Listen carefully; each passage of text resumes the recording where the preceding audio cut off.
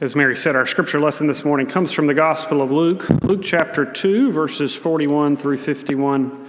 But before I read that, I invite you to bow your heads and join me in prayer. Let us pray. Gracious and loving God, we come to you now with open hearts, hopeful to hear your word. We pray by the grace of your Spirit that the words we hear and the thoughts of our hearts will lead us to your will for all of us as your church and for each of us as your children. Dear God, we love you. We thank you for your love. Amen. So again, Luke chapter 2, beginning with verse 41. Now every year his parents went to Jerusalem for the festival of the Passover. And when he was 12 years old, they went up as usual for the festival. When the festival was ended, they started to return. But the boy Jesus stayed behind in Jerusalem, but his parents did not know it. Assuming that he was in the group of travelers, they went a day's journey. Then they started to look for him among the relatives and friends. When they did not find him, they returned to Jerusalem to search for him. After 3 days, they found him in the temple, sitting among the teachers, listening to them and asking them questions. And all who heard him were amazed at his understanding and his answers. When his parents saw him, they were astonished, and his mother said to him, "Child, why have you treated us like this? Look, your father and I have been searching for you with great anxiety." He said to them, "Why are you searching for me? Did you not know that I must be in my Father's house?" But they did not understand what he said to them. And then he went down with them and came to Nazareth and was obedient to them. And his mother treasured all these things in her heart. This is the gospel of the Lord. Praise to you, O Christ. So last week I was so fortunate to be able to spend some time with my family for Christmas. We had a few folks together at my folks' house in South Carolina, but we also, through the power of Zoom, were able to see some other folks all across the country.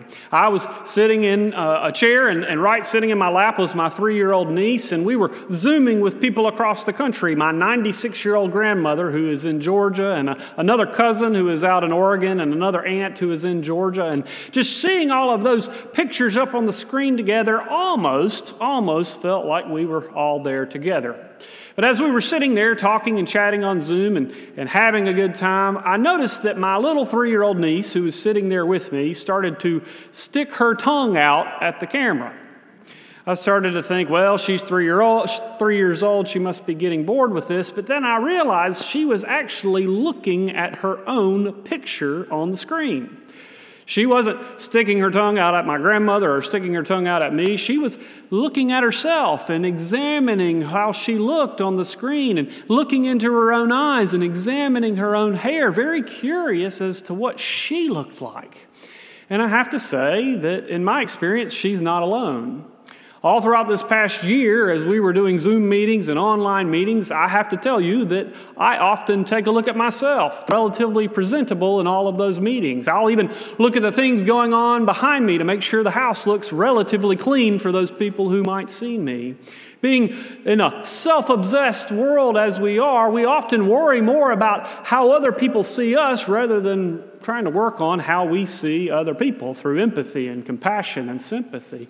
But that's just the world that we live in. We're so self-obsessed that we often will look for ourselves out there in the world to compare ourselves to other people, and I'd say in general it's a fairly unhealthy thing. But believe it or not, there are also times where it's healthy for us to look hard at ourselves, to look in the mirror, to learn more about ourselves and to learn more about who God has called us to be. And throughout our lives, God has given us many mirrors, many tools to do that. And one of those tools is Holy Scripture. Every time I prepare for a sermon, one of the things that I do, whether I'm conscious of it or not, is I try to look for myself in the story. I try to find one of the characters in the story that I relate to. And I even tell you a lot of times that when I'm preaching up here, I'm really just preaching to myself, trying to make myself a better person. And that's really what we do with the Scripture. Maybe you do that implicitly too when you're studying Scripture, is you maybe don't realize it, but you're trying to relate to one of the characters in the story to see what God is trying to teach them and therefore try to see what God is trying to teach you.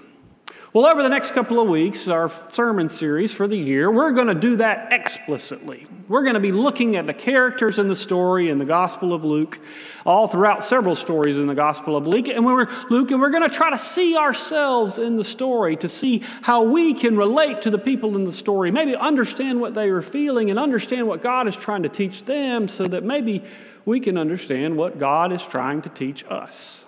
And this morning, we're starting with one of the stories that's still traditionally read during Christmas tide, the story of Jesus staying behind at the temple. Now, as you may know, and as Mary already mentioned to you, there aren't many stories of Jesus' childhood when he was growing up. There's a big gulf, really, between the Christmas stories, the infancy stories that we hear about in Luke and Matthew, and then the adult stories of Jesus. In fact, there was a lot of curiosity in the early church about what Jesus was like as a child and as a teenager, and people started making up all sorts of stories about Jesus, about how these incredible abilities that he had, of ways he was impressing his classmates in school with special powers and things like that.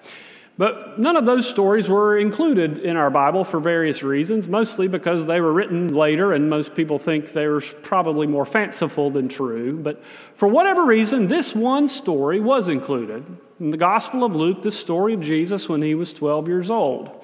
His family had left Nazareth and had gone down to Jerusalem to celebrate the Passover, which it says they did every single year. And they probably traveled in big caravans, maybe sometimes even the men and the women traveling at a little different pace than each other in different groups. And so it might be logical that Mary in one group thought that Jesus was with Joseph in another group as they were traveling. They got to Jerusalem and celebrated the Passover, and as they were leaving and coming back, a day's journey into the trip, they realized that Jesus wasn't with them.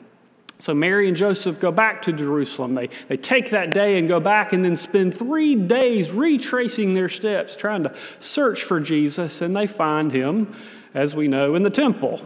But he's not there in the fetal position, crying and praying and asking God to send his parents to find him. Oh no. Jesus seems quite content with where he is, learning from the teachers, even teaching some of the teachers. And when his parents ask him if they know all the anguish that he has brought them, he just says, "You should have known I would have been here. It's very likely that I would be here, right here in my Father's house." Now, right off the bat, I bet if you are a parent, you can relate to Mary and Joseph.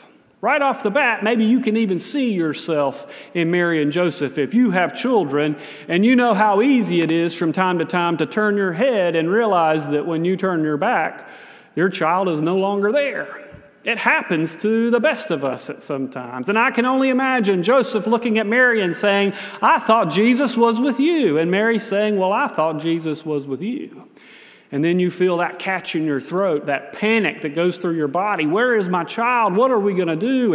And then not only that panic, but that sense of guilt and shame that, oh, I should have been a better parent than this. And the fear of what might have happened or what could happen. And then all of a sudden, when you finally find Jesus, the relief that he's still okay. And maybe even a little bit of anger that he didn't do what you told him to do. As parents, we all know what it might be like to lose a child for a minute. In fact, I talked to my mom this past week, and after just a few minutes of talking, she mentioned 3 or 4 times where she lost track of me or my brother. So if you felt that way as a parent, you are in good company. Even Mary and Joseph felt that way at one time or another.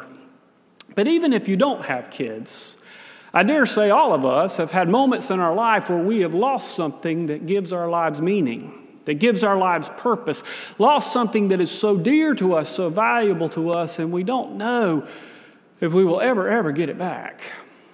Many of us have felt that way this past year. Some of us have lost loved ones. I know I have, loved ones that I won't see again until I get to heaven. We've lost time with each other. We've lost time with our families. We've lost time in this sanctuary we love to worship. We've lost opportunities to those rites of passage that we miss so dearly. We've lost things that give our lives meaning and give our lives purpose, and we don't know how to get them back.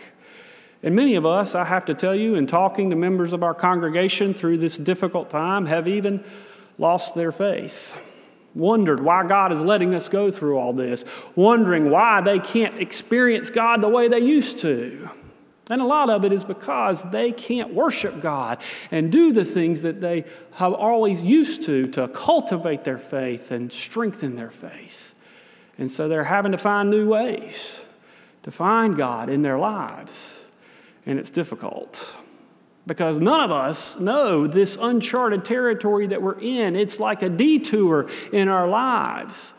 And yet the hope of this story is that Mary and Joseph came face to face with the living God, not at the Passover, but on a detour back to Jerusalem. I've lost something, or at least I thought I lost something that was important to my mom one time, and it terrified me.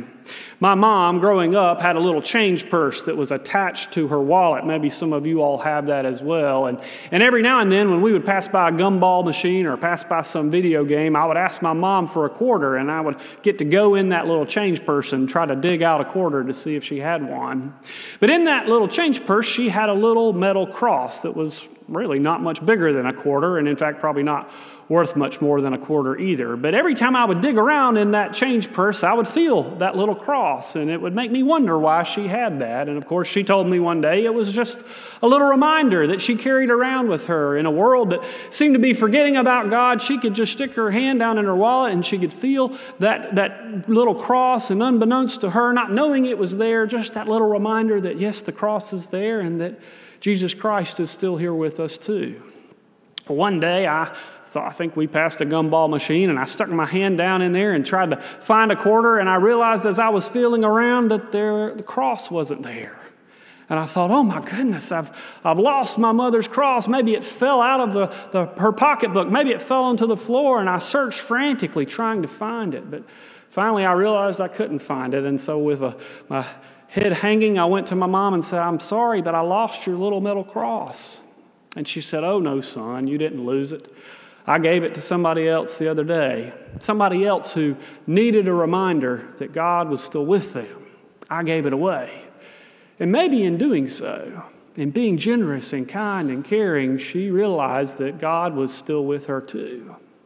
See, during this difficult time, we have a lot of work to do to try to continue to maintain our faith and to find our faith once again, and we can't do it in many of the ways that we're used to.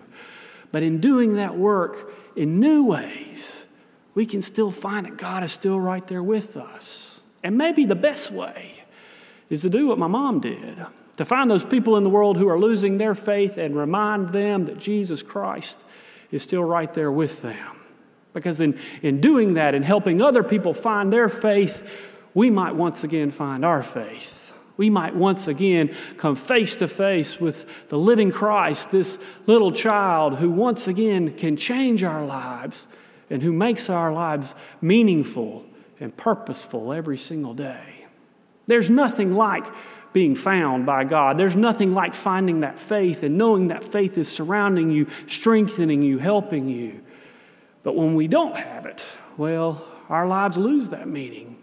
And we wonder once again, where is God? Where is Jesus? Where can we find him?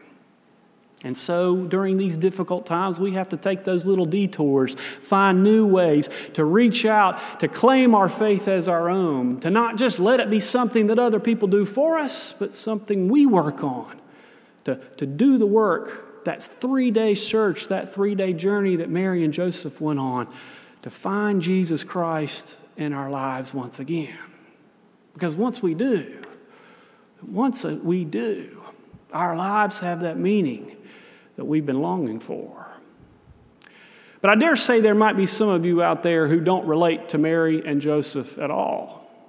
Maybe you haven't lost your faith, or maybe you've never had a child, like Julianne and I haven't had children yet. And so we wonder, is there anybody else that we can learn from in this scripture? In this scripture, like every single scripture, God provides someone who is always meant to be a mirror to us, Jesus Christ himself. Now, of course, none of us are Jesus Christ, but Jesus Christ always was the perfect example, as our hymn said, that childhood pattern for who we are called to be. And there is something we can still learn from Jesus here in this passage, even little 12-year-old Jesus, who seems to be acting like any other 12-year-old. Because you see, in these moments, Jesus does something that has not yet happened in the Gospel of Luke. Jesus speaks, and he tells us who he is. Up until now in the Gospel of Luke, lots of other people have told us who Jesus Christ is. The angels have told the shepherds have told their friends. Anna and Simeon have witnessed Jesus in the temple. Even Elizabeth has told Mary, and Mary has sung it out loud through that magnificent song that she sang. But now, here for the first time, when Jesus is 12 years old, he tells the world himself who he is. He claims his faith and his identity for himself. And that's something that each and every one of us have to do. Because most of our lives, like little children, we lean on our parents and lean on our forebears and lean on other people to help us understand who God is. But our faith only becomes real to us when we claim it for ourselves. I really truly believe that this passage is included in the Gospel of Luke because this is an important moment in the life of Jesus Christ. We call it in childhood development self-differentiation, when a child starts to realize that they are more than just their parents' children, but they are their own human being who have a voice and a meaning and a purpose. And Jesus Christ here at 12 years old realizes that he is more than just the son of Mary and Joseph, but he is truly a child of God. I had an experience like that in my own life, and it took a lot of courage from my parents to let me have that experience. I tell this story a lot of times to our confirmation students because they're going through a similar time where they're being asked to claim their faith for themselves. And I was telling them a story about how impressed I always was with my mother's faith. She had this incredible ability to just wear her faith on her sleeve, and she was truly a mentor for me in my faith. It was so powerful and palpable that I really believe my mom must have some sort of proof that Jesus Christ lived and that Jesus Christ died and that Jesus Christ rose again. More than just a faith, it must have been a proof, like a little piece of the cross or even a photograph of Jesus rising from the dead. And I remember asking her one time, "Mom, how do you know this is true?" And she, instead of showing me some proof, just said, "Well, son, we read it in the Bible. It's what we believe." And I said, "Yes, I know, but how do you know that it's true?" And she said, "Well, the disciples told us, and it spread all the way around the world." And I said, "Yes, but how do you know it's true?" And like a precocious child, she got a little mad at me. And her answer was probably more out of frustration than inspiration. But what she told me was, "Son, someday you will have to claim it for yourself. Someday you will have to decide for yourself." And that is the case for all of us. Someday we have to decide if our faith is going to be something that we keep in our pocket and pull out when it's convenient for us. Someday we have to decide if our faith is just going to be something we live on Sunday mornings. Someday we have to decide if our faith is just going to be something that we live when it's convenient for us, or if our faith is going to be something that gives us our identity and our purpose and our meaning of life. We have to decide if our faith is going to be something that changes us and makes us who we are. That's what happens in this moment for a 12-year-old boy named Jesus. He looks at his mother and says, "Mother, you should have known where I was. I'm in my Father's house doing what my Father wanted me to do." And we, as God's children, if we're claiming to be God's children, have to claim that for ourselves as well. Now, don't get me wrong. We certainly, as Presbyterians, believe in that prevenient grace, that God is always searching for us, that God is always trying to find us like that shepherd looking for that lost sheep. But that grace does not erase our need for effort. We have to put in the effort too, to let that faith change us, to let that faith change the way we relate to other people, not just across the pew, but to relate to other people in our workplaces and relate to other people in neighborhoods across the city and relate to other people who are friends and relate to other people who are enemies. Our faith changes us when our faith makes us who we are. After all, Jesus Christ at 12 years old, he still knew Mary and Joseph were his parents, but now he knew something more.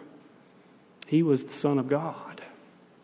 And for us, we are called every single day to claim that for ourselves, that we are not just children of our parents or children of our church or children of our community, but even more so, we too are children of God. We are called this day and every day to act like it. To the glory of God. Amen.